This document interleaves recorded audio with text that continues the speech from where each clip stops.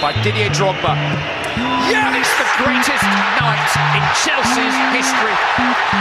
Champions of Europe at last.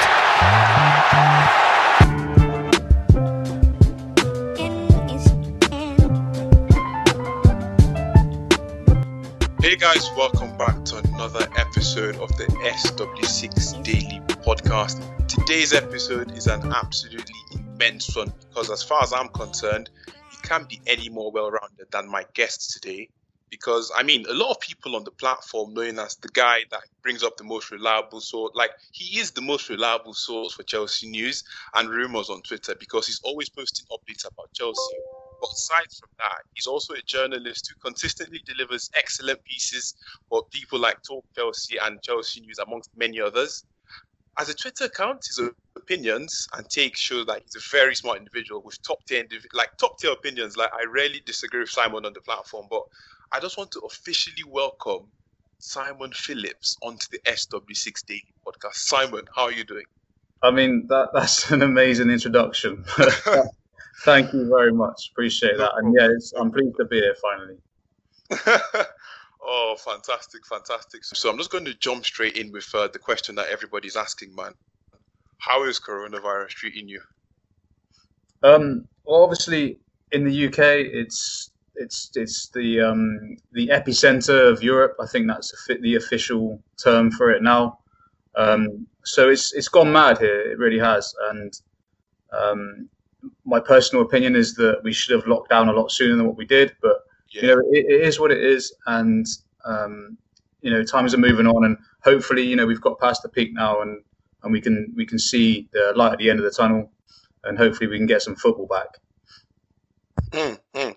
And that's, I mean, to be fair, because like unfortunately, I'm still out of the UK, and like everybody here, everyone else seems to be adjusting correctly. Obviously, there's football coming back to Germany, and like countries are allowing people to move around more freely now. Like in Spain, China seems to be completely done with the whole thing. But hopefully, as at the time of recording, Boris hasn't really said anything about the lockdown. But hopefully, they handle the thing properly, and we'll be able to keep moving properly. So, speaking of all of this, now a lot of people are actually very curious to know about some of the transfers that are going on because obviously it's Simon Phillips. Come on.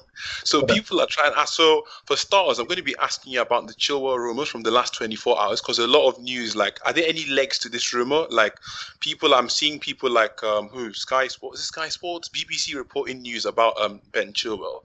But then, are there actually any legs to this? And were there ever any legs to the Ajax Telles rumor that came up before? So the Chilwell rumours from today and yesterday that you're referring to, they literally came from a Spanish site called Todo Fichaje. I can't pronounce it, but that's the site they came from. So nobody has ever heard of this site before. It's kind of like a new source, and they put out a few stories in the last couple of weeks, and none of them have really had any legs. So basically, in terms of Chilwell, no, Chelsea are not in negotiations at the minute, but he still remains one of Frank Lampard's main targets. But there's definitely no negotiations started as we speak. So with this, so that means you're basically just saying we should disregard the news because I mean, last I heard as well, Chelsea were still in talks with Ajax Telles. So is that still a thing at the moment? Yeah. So Lampard has quite a few options for left back. He's not going gun-ho on one particular target. So Chilwell is obviously his main target. That's who he really wants to bring in. But Lampard still isn't clear on the current climate and how much he can spend, what he's got available, the resources he's got available to spend. He might have to think different. And Telles is definitely an option. Obviously, he's got his buyout clause, which is under 40 million, actually under 35 million, which is really cheap. So he's got options, and there's not like one particular player that he's going for. I think Lampard is waiting really on the board. They're waiting to see like the full extent of the effect from COVID-19, and he's got probably going to have to rearrange his priorities a little bit in terms of how much he spends on each target that he wants. Okay. But yeah, it's very dependent on a lot of other things. But Telles is definitely still a firm option for Chelsea and for Lampard as well. Are there any other targets that we don't really know about, the general public doesn't know about, that you're aware of that Chelsea are currently going after? So the guy from Atalanta, Robin Gosens. Okay. He's definitely on the list. He's another player that they've looked at. He's a good player. Like, he's had a really good season in Serie A. He's recently been converted from a central midfielder to a left back, and since then, so many clubs have started taking a look at him and wanting to buy him. And he's definitely on Chelsea's shortlist. But other than that, I still think Lampard is choosing between Chilwell and Telles. That's his main two options. Fair enough. And also, like you also mentioned as well, like the club are waiting to see what happens with the coronavirus. But do you really think that the virus has massively affected Chelsea's spending power for the next transfer window? I don't think it will massively affect it, but I think that it will have implications on some of the choices that Lampard will have to make.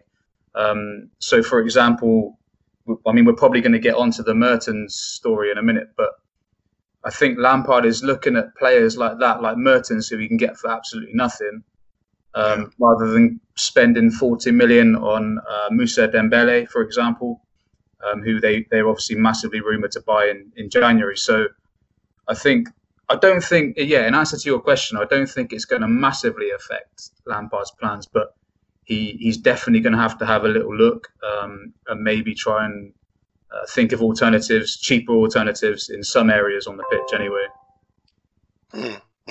Fair enough. So based on what you've just said, then obviously Mertens as well is a player that Chelsea have been looking at recently. There were reports that we were interested back in January, but now they've come up again. And I believe there are also some legs to that report. But Chelsea usually don't have a tradition of going for players that are in their 30s. So do you think that our transfer policy has to change during this period in order to accommodate like all these issues with the coronavirus? And do you think they'd be able to back Lampard fully? So are you saying that he has to change what he wants in order to work properly with the board for this transfer window? I think there's going to have to be more balance between the two of them. So the board are willing to back Frank Lampard 100%, and Lampard was the key focal point behind the pursuit of Dries Mertens in January. He was the one that wanted him, so he wants him again now. So the board are obviously going to back what Lampard wants to a certain extent. I mean, Lampard can't turn around and say get me 5 world-class players, because that's just not going to happen. But in terms of players like Mertens, he is a Lampard signing. If he comes, that's down to Lampard. That's not the board. Obviously, like you said about the over 30s policy, it's going to be different for the board. I don't know what kind of contract they're thinking of offering Mertens, but it's probably going to be 2 years at least. So that's driven by Lampard. Lampard is the one who wants Mertens, and I think that probably is because he puts his full trust in Tammy Abraham, and he doesn't want anyone to come in and kind of hinder his progress and take his game time away from him. Oh, respectable. That's fair enough, man. Fair enough. So before we move on to actual football returning back in terms of like the Bundesliga and the Premier League, I'm not going to ask you one last question. The one that's been bouncing off the lips of the Chelsea faithful for the past few weeks, Obviously, I've seen rumours like Kai Havertz, obviously Jadon Sancho. Did I just say Jason Sancho? Jadon Sancho has been one that has been going on for the longest time. So are they still legs to those massive transfers? And also the Coutinho news that came out, those 3 players, Kai Havertz, Philippe Coutinho and Jadon Sancho, are they legs to any of these deals? So Coutinho, I know for a fact that probably about 2 months ago, Chelsea inquired about his availability, and Lampard, again, spearheaded that inquiry. Lampard wanted the board to push on and ask about Coutinho. They only want him on loan. They don't want to buy him for 60, 70 million. They're not interested in that. They only want to loan him.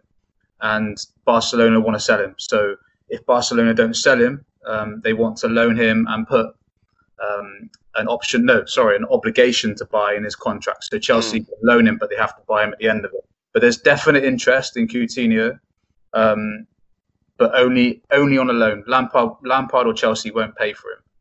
because it's too big of a risk. But on a loan deal, there's no risk. It's quite a simple transfer to do. But they don't want that obligation to buy in there, whereas Barcelona want there to be the obligation. That's where it stops. So, I mean, the last couple of weeks, you've not really heard much about Coutinho, and that's probably why the negotiations are stalled. So Chelsea aren't going to buy him.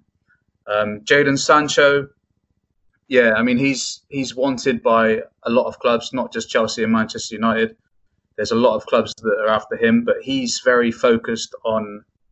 He wants Champions League football. I know there's been a few reports. He's demanding high wages and stuff, and that definitely has a factor in his decision. But the main thing he wants is to play Champions League football next season. So obviously, nobody can guarantee that at the moment because we don't even know if we're going to finish the season or what's going to happen. Hopefully, we'll find out more on that in the next few days. But Sancho isn't going to make his mind up on where his future lies until all of that's done. So until the end of the season, basically. But I mean, Chelsea are interested. They've registered their interest to Dortmund. Dortmund know of their interest. But I mean, don't expect to hear anything concrete on that until well into the end of the season. Kai Havertz, I think that's just whispers, to be honest. There's nothing solid in that. Lord, that's the one. Is that the one? I mean, that was the one that I was like, Havertz, because I love him. Well, you know what? It's all good. I believe Frank do what's best for the club. So, speaking of Havertz, speaking of Coutinho, speaking of Sancho, all these lot play in the Bundesliga at the moment. So, I want to ask you, Simon, what are your thoughts on the Bundesliga returning fully? Are you excited about this? Because obviously, we haven't seen anybody kick a ball on the screen or at a stadium in the longest time. But what are your thoughts on the Bundesliga returning? Because obviously they're faring off a lot better than the UK and everyone else in terms of handling the coronavirus. So what do you think of this return? I mean, in a selfish respect, I'm absolutely buzzing just to see live again. I mean, there was talk that BT Sport are going to offer it up for free, so you don't even have to have a subscription to watch it. Oh wow! I don't know whether that's confirmed or not, but hopefully that goes through and we can all start watching football again. And from a Chelsea perspective, you've got Ethan Ampadu. I know he hasn't really been getting much game time with Leeds, but I mean, we might see him play. We're going to get to see more of Jadon Sancho, Timo Werner, who's also reported to be a Chelsea target. I mean, I'm really excited. I mean, next Saturday, I think that they're going to play. That's the first game back. I'm buzzing. I'm buzzing to watch football again. I hope it's safe. I really do. But yeah. Yeah. I mean, I hope, Molly concerned is going to can you just imagine commentators getting gassed up when someone scores a goal with no atmosphere in the crowd? It's going to be absolutely all over. I can't even begin to imagine them faking the energy. It's going to be interesting. It'll be so weird. It will. But it's something we're going to have to get used to. If we want football back, then we're just going to have to get used to that. And so will the players.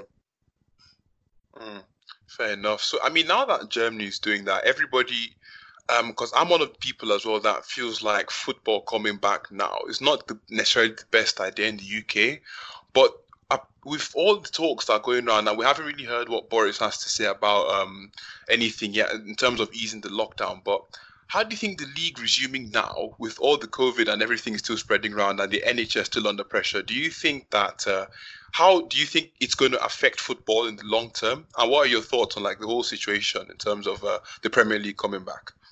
So I think at the minute, people's judgment is very clouded on the current situation. So I mean, we're still seeing over 600 deaths a day coming in the UK from COVID-19. So at the minute, the last people want to hear about is football coming back. But if you think about what they're trying to do, I mean, the 8th of June is the first fixture that they want to play in the UK for the Premier League. That's 4 weeks away. So it's going to come down drastically in 4 weeks. So you've got to put your mind forward 4 weeks and think, in that time, it's going to be a lot safer.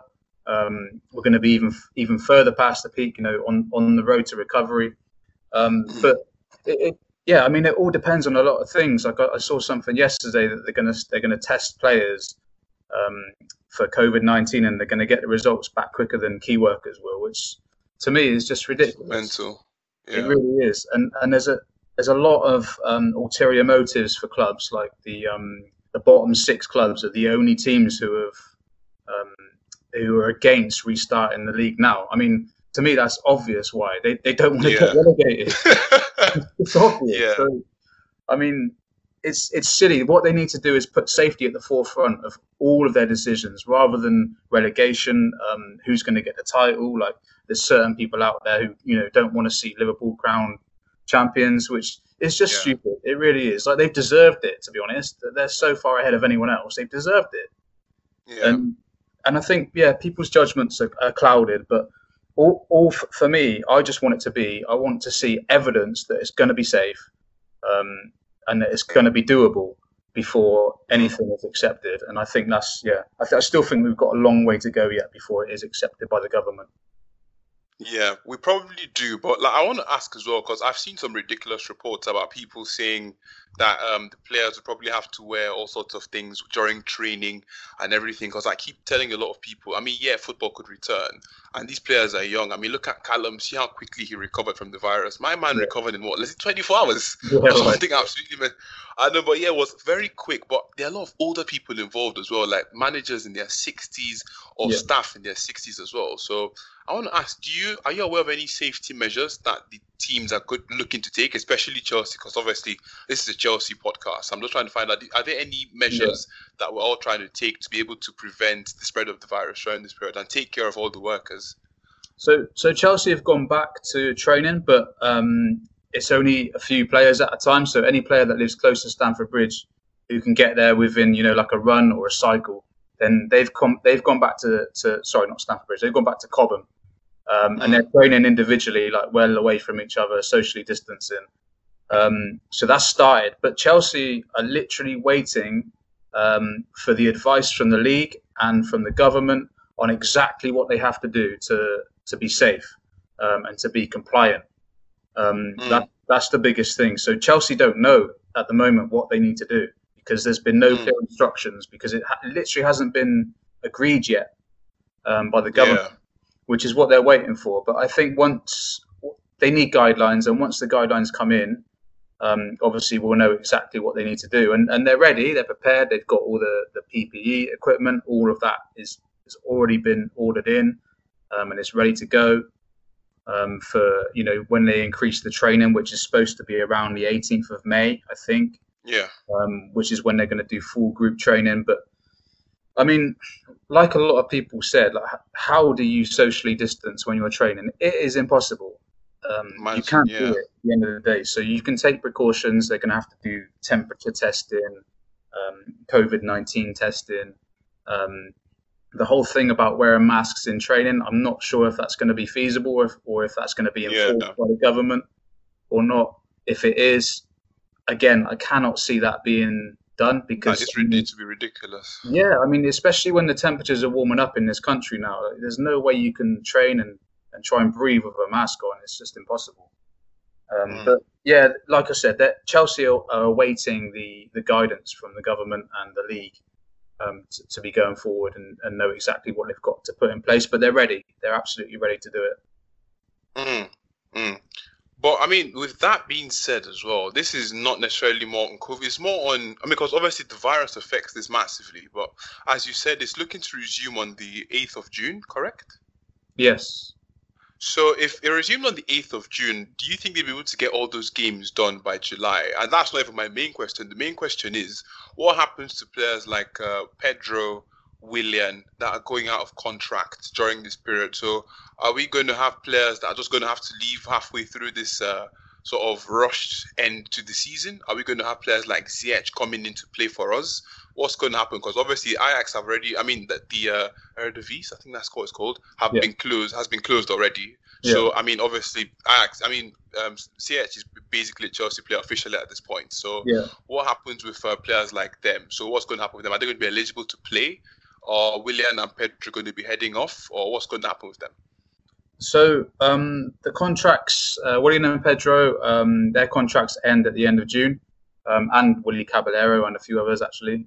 So at the end of June, technically they are free agents, but the league have put in place the the option for clubs to temporarily extend their contracts to see it through to the end of the season. But that is not legally binding. So if Pedro or Willian decided that they didn't want to do that, they don't have to. So they could just leave if they wanted to at the end of June when their contracts are up, because it's not a legally binding thing. So, but I think no player is going to do that. That they're going to stay. Like Pedro and Willian, they've been here a long time. Players like that, they're not going to run out at the end of June. They're going to stay and they're going to finish the season, which is probably going to go to the end of July. And they're going to see it through, but they don't have to. That's the point. Like that's a scary thing. That it's just bizarre. But I mean, it's bizarre times that we're living in. But But in terms of Ziyech, he becomes a Chelsea player officially on the 1st of July. But he's he's not registered to play until next season by law. So there's no chance that we'll see Ziyech playing for Chelsea this season. Fair enough. I mean, I can't imagine someone like Willian just saying, you know what, I'm going to move to Tottenham, because I mean, also I'm going to throw in this Willian thing here as well. Like, apparently, he's not going to be signing a new contract at Chelsea. So, do you feel like Willian? Where do you think he's currently looking at? Do you think he's going to go to Tottenham? Because apparently, what I've heard is that he doesn't necessarily love Chelsea. He just loves London as a place. So, what are your thoughts on that? So Willian, I'll always respect Willian as a player, and I will respect his time at Chelsea. But at the end of the day, I mean that whole Conte thing, when he put an emoji on Conte's face, I mean that to me has always stuck out in my mind. And Willian is happy when he's playing. If he gets a manager that doesn't pick him every game, then he turns up with an attitude, and that doesn't sit well with me. Yes, he's been a great servant. Yes, he's been harshly over-criticised. And yes, he has turned up on many occasions when we needed him. But he's also been inconsistent. And I don't think he's as loyal as people think he is. I really don't. Yeah. And I think we'll see that by his next move. He's definitely going to go, in my opinion, he's definitely going to go to either Arsenal or Tottenham. Probably Arsenal at the moment. That's looking more likely. Really? Yeah, definitely. And I can see that happening straight away. I'm pretty sure that the agreement is in place already for him to join someone else, but they're not going to announce that now because he's still got games to play for Chelsea. So, But I think the minute he's allowed to leave, he will go, and he'll go to Arsenal. Oh wow, I was not expecting to hear that, because a lot of people kept on saying that. Obviously, he wanted to go back and play for Mourinho. Tottenham is also in London as well. So, are you saying that's completely wrong and there's no chance of that happening, or this is just based off opinion strictly? It's my opinion that he'll join Arsenal, but what I'm being told is he's definitely, like you've just said, he's definitely staying in London. So he's either going to Tottenham or Arsenal. Obviously, the links with Mourinho is what makes everyone start reporting that he's going to Tottenham, but I think he's got closer links to David Luiz. He jointly owns a restaurant with Luiz in London. So I think he goes there. I really do. Oh, wow. That's an opinion. That's not based on something I know or I've heard. But I mean, but it being Simon Phillips, I mean, I'm guessing. I mean, that's a well-informed opinion anyway. So, but I didn't think about it like that at all. Because obviously, like that's the easy thing to put out. Obviously, because he's tied to has some ties with Jose Mourinho, that you'd expect him to sign up with Tottenham. Nobody would expect him to actually sign up with Arsenal. But let's see as it goes. And everyone listening, like he said, it's an opinion. It's not fact. I beg. I beg. Yeah. Okay. So just to hop back onto the whole COVID-19 thing and the Premier League resuming as well, I want to ask you. So I want to ask your thoughts on all the rules that they're planning on implementing, such as the substitutions rule. I tried to read that up properly before this podcast was recorded, and I couldn't even understand the exact process for the live. They were just like, 5 players on if both teams do it at the exact same time, yada yada yada. So can you give a bit more insight on that rule and any other thing I'm missing as well? But I want you to give us some of those things, and also to give me your opinion on these things and how they massively affect football. So the ruling has been accepted, and as you say, it is that the teams can make 5 substitutions rather than 3. throughout the 90 minutes. I mean, I don't really have an opinion on it, to be honest. I think that it's definitely going to help teams. Obviously, the issue now, and Frank Lampard has touched on it, is the teams are going to be coming back and hopefully playing in June. And Lampard has said, I need a pre-season, so he needs at least 4 weeks. But that's not going to happen. Yeah. I mean, it's 4 weeks from now, and they've not even gone back to training yet, not properly. So they're not going to get 4 weeks. So you're going to get players injured a lot easier. And they're going to need that 5 substitutions. I think it's a rule that's been put in place because they have no other choice, really, is to protect players. So, for example, on a Chelsea sense, you've got players like Kante and Loftus-Cheek and Pulisic, who have all been struggling with injuries all season. It's going to affect them a lot more. Like, they've got to come back in, they've got to play matches, and that's what gives you the injuries. Like, you might feel like totally fine going out training and doing short runs and doing sprints and things like that, but when it comes to actually playing a match, it's totally different kind of fitness. So they're not going to know until they play that game whether they're going to be all right with it. So I think the 5 substitutions is literally put in place to protect or help clubs with injuries, and also clubs that might, have players that have tested positive for COVID-19. And unfortunately. But I also wanted to ask as well, with relation to that obviously helps them, but do you think that gives a disadvantage to smaller clubs that don't really have as many top quality players on the bench? If that makes sense. And obviously, a club like Manchester City, if they had 5 substitutions to make, like the amount of the subs they would bring on, like literally the squad, it's like nothing changes. Like, do you get what I mean? Or but someone like Bournemouth or like they would be able to compete. So do you think it's a fair thing? Obviously, it does help because it helps with safety and it helps with like preventing injuries. But do you think it's fair across the board?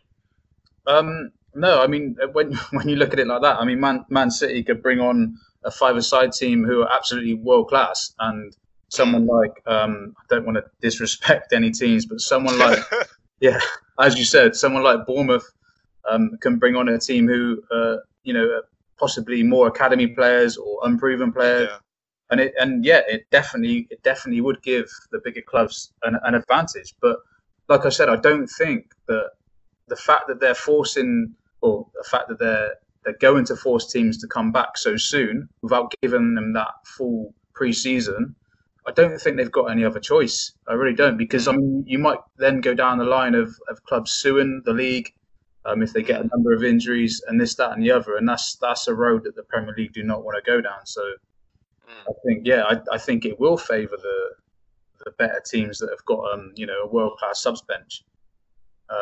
It definitely it will, and I don't know whether they've taken that into account or not. Well, I mean, just like you said, in case, I mean, hopefully no one has to catch I mean, I really do hope that the players don't really catch the virus. And as far as I'm concerned, safety is the most important thing in all of this. I mean, everybody's wanting football back, yada, yada, yada. But I heard somewhere, I don't remember where it was on the podcast. I think it was Touchline Fracas. I don't remember exactly what it was. But they were just talking about the financial consequences if the league actually does not resume. I think it's £800 million that goes down the drain. Like, can you give us more insight on what the financial consequences are if the Premier League does not resume during this period? Yeah, I mean, I don't have figures like that, but I mean, you've just got to look at the gate receipts for big clubs like Chelsea. I mean, Chelsea have got a small stadium compared to Tottenham and Man City and Man United, but that's 40,000 people who are paying, on average £30-40 for a ticket. I have my calculator in front of me, but that is a lot of money. and that's every Saturday. And then if there's week games as well, like, they play at home every other week and they still get cash come in from away games as well. That's a lot of money to be losing. And I know, going behind closed doors is going to bring them in a lot more cash from television and things like that. But it's still going to be nowhere near what they will be getting from gate receipts. So I think clubs it's really hit them hard, like how much this is going to financially affect them. That's why I touched upon earlier with the transfers. I don't think we're going to see a transfer window like ever before. I really think that clubs are going to be chasing free agents rather than anything else, and it's a lot of clubs are going to struggle. Any clubs who are not financially stable are going to really struggle massively from not having gate receipts for. I mean, we don't know how long. Like, it might. We don't know. You know, they say that once there's a vaccine in place, which should be the end of this year, but we don't know when, then they can start allowing fans back in the stadiums. But there's nothing. You know, there's nothing to say that that's definitely going to happen. It could be deep into next year before fans are back in the stadium, and that's going to hit clubs massively. It really will.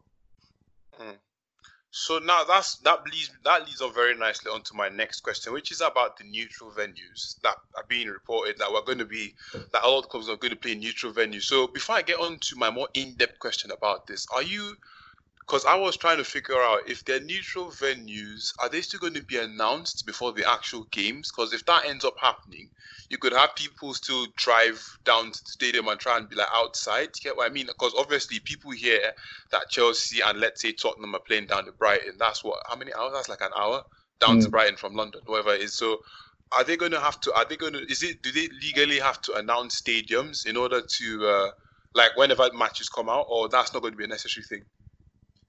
That's a good point. I think that because the Premier League are putting together this big plan to the government this week, and I think they're going to have to cover things like that. I think they're going to have to keep the neutral venues secret until the last minute, because I know 100% that the fans will go, like you said, they will go down to Brighton, they will go down to Bournemouth. It's not far away, and if there's games, they're gonna correlate somewhere, and they're gonna get together. Yeah. They're going to watch the game, and it will be a massive problem. But I think the Premier League have foreseen that. That's the reason why they don't want to play games home and away, and they want to do it in neutral venues. I think they're going to keep these venues as a secret until the last minute. I really do.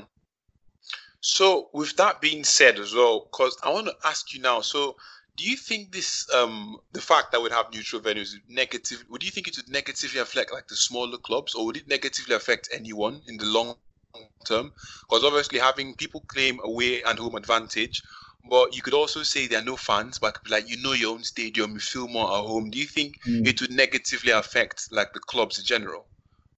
I think everyone's in the same boat. So, obviously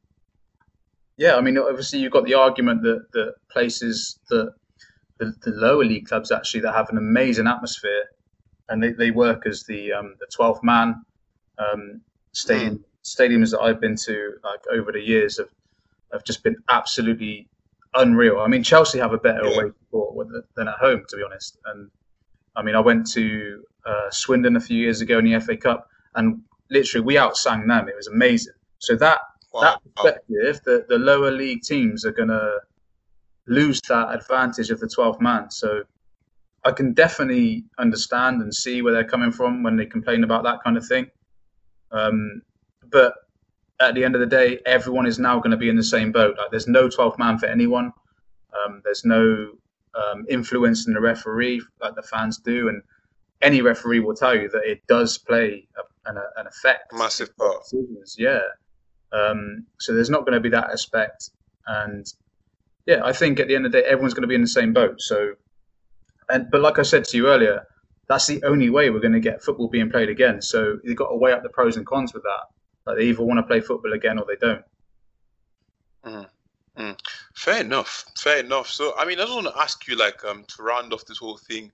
I mean, you have said, like, you obviously are concerned with the safety of all the players involved. I've mentioned, like, the older people that are involved, like managers and carers and staff at the different stadiums. But I just want to ask, do you really see the Premier League resuming do you actually see it resuming and finishing as planned? Personally? Yes, I do. I think it will, because money talks, basically. Yeah. There's too much at stake for it not to resume. And clubs know that, the league know that, the television companies know that, and fans know that. It's going to have to resume. Otherwise, we're probably going to lose a lot of big clubs. I'm not talking, maybe not Premier League clubs, maybe some, but we're definitely going to lose a lot of League One, League Two clubs, because they get. I mean, it's not just playing for the TV rights. The clubs. A massive part of community. So say, for example, with Chelsea, they've got smaller clubs around them He might play in League One and League Two. Luton Town, for example, way down there. But all those clubs rely on the communities and the money that the bigger clubs bring in, because it eventually gets fed down to them.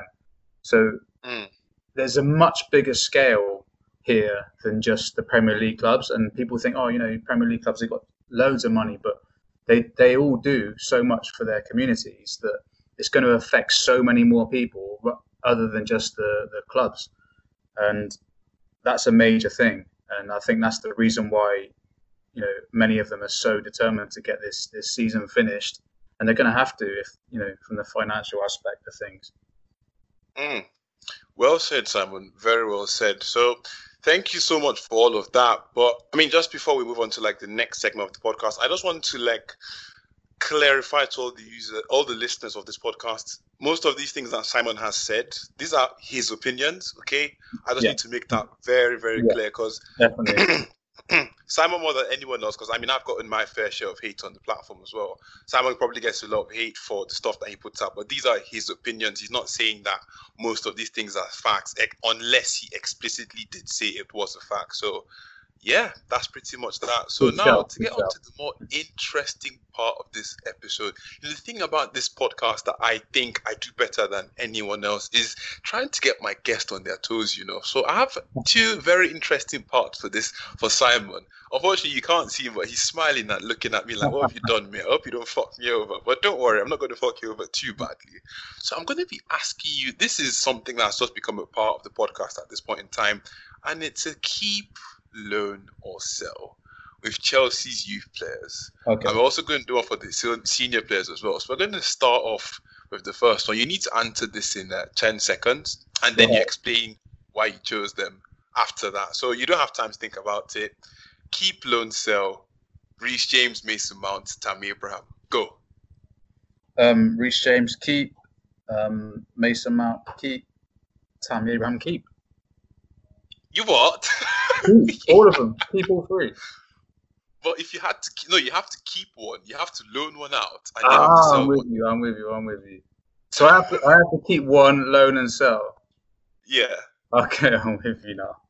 Can we start that again? Go on. Mason Mount, Reece James, Tammy Abraham. Go.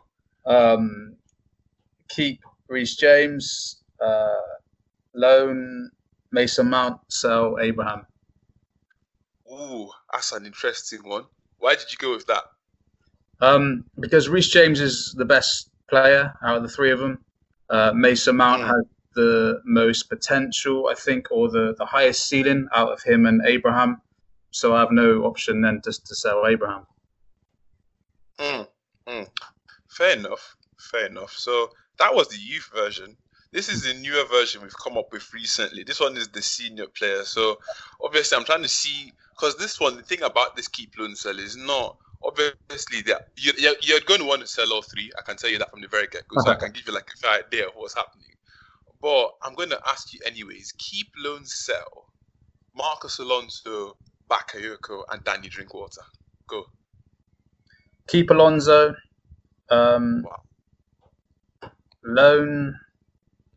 Loan Drinkwater, sell Bakayoko. Really? Yeah. Interesting. Okay. Why did you go for keep Alonso? I'm very curious for that. Because he's got a goal for it. That's the only reason. And I wouldn't start him, obviously, not in a million years. I would have him as a squad player. Bring him on, last 5 minutes when we need to get a goal, bring him on. Push him up front. He's a real threat in the box. He's got a great finish, he's got a great left foot, and he's good in the air. So keep him. And then you decided to sell Bakayoko. Because he can bring in the most amount of money over Drinkwater. I don't think we'll get much for Drinkwater now. No, not at all. I think we'd be lucky to get 5 million for Drinkwater now. So Bakayoko, we could probably get 30 odd million for him. So fair enough. Interesting. Last time I asked this question, they said they'd sell Alonso because they felt like he would command the most amount of money out of the three, simply because Italy are very interested. Oh, you don't think so? No, I don't think he will. I mean, he's the oldest out of him and Bakayoko, so I don't think he would command a big fee. But I think Bakayoko will get more. And like I said, Alonso can be a threat still, and he has been. He's proved that this season. Mm, mm, mm. Fair enough. Fair enough. So that's the first bit. So we obviously had the little chat before the actual start of the episode, and I told you that I pulled out one of your tweets from last year, and you've been wondering what on earth I pulled out. So Yeah. I'll give you a date. It was January the 19th, 2019. Okay. So I'm just gonna ask you. I mean, obviously, I'm not asking for 100% in terms of context, but can you guess what tweet I actually did manage to pull out? No idea whatsoever. You tweet so much that it's almost Yeah. impossible for you to remember what this was. But I'm not too sure what game this was, so there's not a lot of context. But I mean, the reason why I pulled this tweet out in particular is just because I want to get your opinion on how people actually talk about the fans. And from this tweet, we can all definitely tell you were absolutely, like, you were angry. So what did you say? Fucking pessimistic fans on this platform, full stop. Always finding shit to moan about, full stop. Oh, it's just pass. Jorginho is shit. Sarri plays boring football. I'd rather win trophies. Blah, blah, fucking blah. So that's what Simon said on 19th of January in 2019. I don't remember that. I do not remember saying that. Don't worry, it's there. You can find it. But man, obviously, that just basically goes to tell you how reactive people are on this platform. So what's your take on that football Twitter in general? That's what I wanted to pull from that. Usually I'd get the guest to explain the tweet, but it's quite self-explanatory from the way you went about it. But what's your thought on football Twitter like in general? So yeah, it's really frustrating, and obviously, I mean that night maybe I might have had half a pint of beer, so that probably influenced what I was saying. I should definitely keep off Twitter when I've had a drink or two. But no, I mean, your true feelings come out when you drink. That's what they say. So I think it's just so frustrating when you go on there sometimes, and no matter what people do, what players do, there's always someone there to criticize. There's always someone there to put them down. And it's the same. Like I've always said that if I tweet out that I'm giving away $1 million to someone for no reason whatsoever, there will always be that person who's going to criticize, and it's just frustrating and it gets boring. And I mean, a lot of people know that follow me on Twitter that I don't read comments anymore for that reason. Yeah, it does get me angry, and obviously that it came out in that tweet when I wrote all that. And people are just always so quick to judge and so reactionary on this platform. And it does frustrate me. It really does. I mean, everyone's got a right to show their emotions. Everyone's got a right to put out their opinions, but do it respectfully. I don't understand why you just cannot, just accept someone else's opinion is different to yours. Accept that a young player is not always going to be balling every single game, like Mason Mount. So much criticism this season, and he's not done anything wrong, and Lampard picks him every game. He's Lampard's most picked player, so that says it all. But it just obviously in that tweet it all probably got on top of me, and I decided to air it. Nah, it's not even like me. The reason why I chose this tweet in particular is not. Trust me, Simon, when I tell you that people like Yannick and Matisse were absolutely on their knees when I pulled out the tweets that I pulled out from them were absolutely atrocious. This is one of the light hours, and this actually had meaning behind it. But I definitely do understand where I'm coming from with that, especially me as well. Because I mean, I'm a black man, okay, and I've gotten a bit of racism on the timeline myself. But the thing is, for me, I mean, I can't even begin to compare myself to you because you have what? You have like what?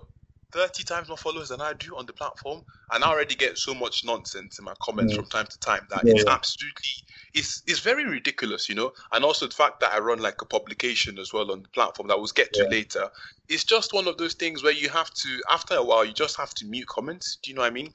I used to leave the account DMs open before, but people come into my comments, call it. I'm never going to pass those words off on the podcast, but I do understand where you're coming from. And sometimes when like you said, when you have something to drink as well, your true feelings come out, and then I do respect that sometimes. I mean, I don't know if you've seen my videos on the timeline before, but I have voiced my opinions very strongly before, and people know me as the guy that I don't like. If I your opinion. There are very few people who have opinions. I don't take people that don't have their faces on this platform seriously. Because if you don't have your face on, you need to be able to converse the way you would in real life. You can't be piping up to me if you can't, like, do you get where I'm coming from? Yeah. But yeah, that's just my take on that. But yeah.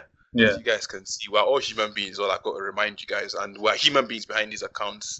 And Simon does news and everything. And the thing with news is, this is why because obviously I know some people on the platform that give me news, but I don't tweet it, because if you do that, like, you don't shoot the messenger is what I'm trying to get at. Don't shoot the messenger is exactly what I'm trying to get at. But yeah, speaking about all that, Simon, so we're going to be rounding up the podcast very shortly, but I just want to ask you some personal questions. So I want to ask you, because I've been following your account for quite a long time on my private account. My football Twitter account came up last year, and it's actually done really well. Thanks to everyone for that. But I'm following your account for years now. It's been 4 years on my private account, and we always used to get all sorts of news. It's been a long time now. So I want to ask, how did you get into like media and journalism? Because I know you've done stuff in the past with the Chelsea Echo. I used to read, and then also now you do stuff with TalkSport and all those other people. So not TalkSport, Talk Chelsea, sorry. So how did you get into this journalism and media stuff? So it was a hobby. I think back in 2012 was when I first joined Twitter. And I worked for a guy who ran a blog called CFC Net. You probably don't have any idea who they are. But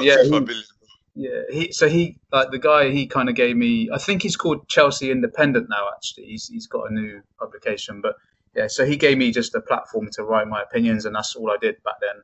Did that for about 5, 6, maybe 7 years, just wrote opinions on there, just as a hobby. And then, I started growing from there, really. And my opinions, picked up traction and debates on Twitter, and got more followers from that. And eventually, I grew and grew, and got offered a paid role, a couple of paid roles, actually, from a few publications. And that's where I am now. But it's taken a long time to go. But it's just something I just used to do as an enjoyment. Like, I never saw it as a career. So I saw that it started growing so much, and I think, why not try and make this into a career? It's something that I love doing. I love talking about Chelsea. I love writing about Chelsea. So let's make this a career. That they always say that you should do a job that you absolutely love. So that's kind of where when I made the transition. But I never had that aspiration to start with. It was always just a hobby. But it kind of transitioned, and now it's both. I like it's both. Because, I mean, personally, I don't consider you to be like an FT account. So, for example, you can have a look at Matisse is an FT account, football Twitter account. I'm a football Twitter account. But people like Carefree Youth, they aren't football Twitter accounts. So do you consider yourself, because obviously, like I said at the very beginning, which was all true, you do like journalism. I consider you a journalist, whether you consider yourself to be one or not. But I consider you to be a journalist. Everyone considers you to be a journalist. So that's that's the status you have. I mean, it's just that you don't have the verification sign, but don't worry, soon come. But like I was saying, I don't consider you to be like a football Twitter account. What do you consider your account to be like as your personal account? Because like I said, you put out news, but you also give in a really good mix of opinions as well. Because you know how to actually put out your opinions as well as give out news in a very well, like some people just don't know how to do that. I'm not going to name anybody to avoid any beef, but some people just don't know how to put out their opinions and put out news properly at the same time. So, how do you what do you consider yourself to be on this platform? So technically, because I get paid to write, I'm a professional writer. But I class myself as a blogger, as a Chelsea blogger now. I mean, I've gone through stages of calling myself different things. Like, I did call myself a journalist a while ago, but I think deep down, I get paid to write, but I'm not a journalist. I don't think. I think I'm more of a blogger than a journalist. So that's how I refer to myself now, as a Chelsea blogger. Well, I mean, I'm still going to call you a journalist, mate. That's fine. I'm going to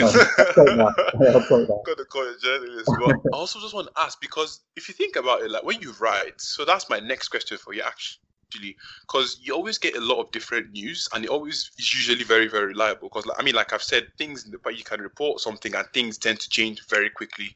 This is why I don't usually put out my whenever I get news from anybody. But how do you get all your information? Do you just do like a lot of research from reliable websites? Do you have like sources? I'm not asking you to expose your sources, because I mean that's a bit of a wild one still. But you get where I'm coming from. So like, how do you get all your information to put out on your account? Yeah, so I obviously I'm constantly working, so I'm constantly researching. So when I see a story, I'll go and see where that story came from, if it's got any legs, and then see like how many other publications are reporting the same thing, this, that, and the other. So first, I'll generate my own opinion on it based on what I can hear from other sources. But I do have the luxury of being able to talk to probably 3, 4, 5 people who do have connections with Chelsea. I mean, they never claim to be 100% correct in what they find out, but they feed it back to me just out of politeness and the fact that I get on with them really well. So if a story comes out, I will always check with all these guys and just say, has this got any legs, and ask them questions, ask them the right questions. And 9 times out of 10, they might be like, I don't know. Honestly, I don't know, mate. But sometimes they do get fed information from being closely connected with the club, and they will tell me things. I mean, I've got Joe Edwards and Jody Morris, the two Lampard's 2 assistants. They both follow me on Twitter, and I do. Oh, wow. Yeah, I do occasionally talk to them.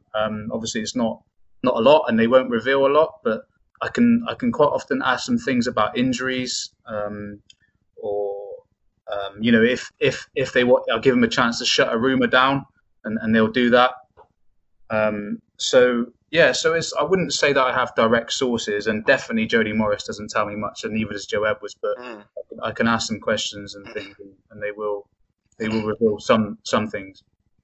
And like I said, I need to make a disclaimer at the start of this video. Like I said, take everything Simon said with a grain of salt, because I've been on the end of manipulation of comments, and I can't even begin to imagine what it's like to have thousands of people on your neck about something you said. So take everything that Simon said with a grain of salt. So before we go, I have one more question for you about your career and everything. So what advice would you give to someone who's like an aspiring journalist or writer who wants to like get involved the way you have? Because obviously a lot of people don't tend to see all the hard work. You've been on this platform for almost a decade now. It's been 8 years, and you're only just recently getting to like getting paid from this and everything. So what would you give? Like, so I mean, for example, before we even get to that, like for example, like the Chelsea Echo, what advice would you give people in order to get to where you are right now? So the biggest thing is you need time and you need patience. I think you can't go into this thinking that you're going to get big within a year. I mean, the only people that I see get that big within that short space of time are quite often tweeting things that aren't legit, or like really I don't know, like out there rumors where they try and like, speak about something where most people are just like, that's ridiculous, but they'll get a following from that. So I wouldn't go down that road, but I think the biggest thing is to get friendly with the guys who you enjoy talking to on Twitter. There's a lot of them, there really is. In all the negativity, there's a lot of good guys on Twitter. Get friendly with them. Ask them to help you out and share your stuff, share your articles, ask them to read your articles, see where you can get better with them. And just basically put the hard work in, because it won't. I have a lot of people come to me and they ask that question in DMs, and I probably have the same copy and paste reply, which I say to all of them, like, it won't happen overnight. It's something that you've got to work on, and it's something that you've got to believe in. But it's about getting yourself out there, getting your work out there, but doing it in a respectful way.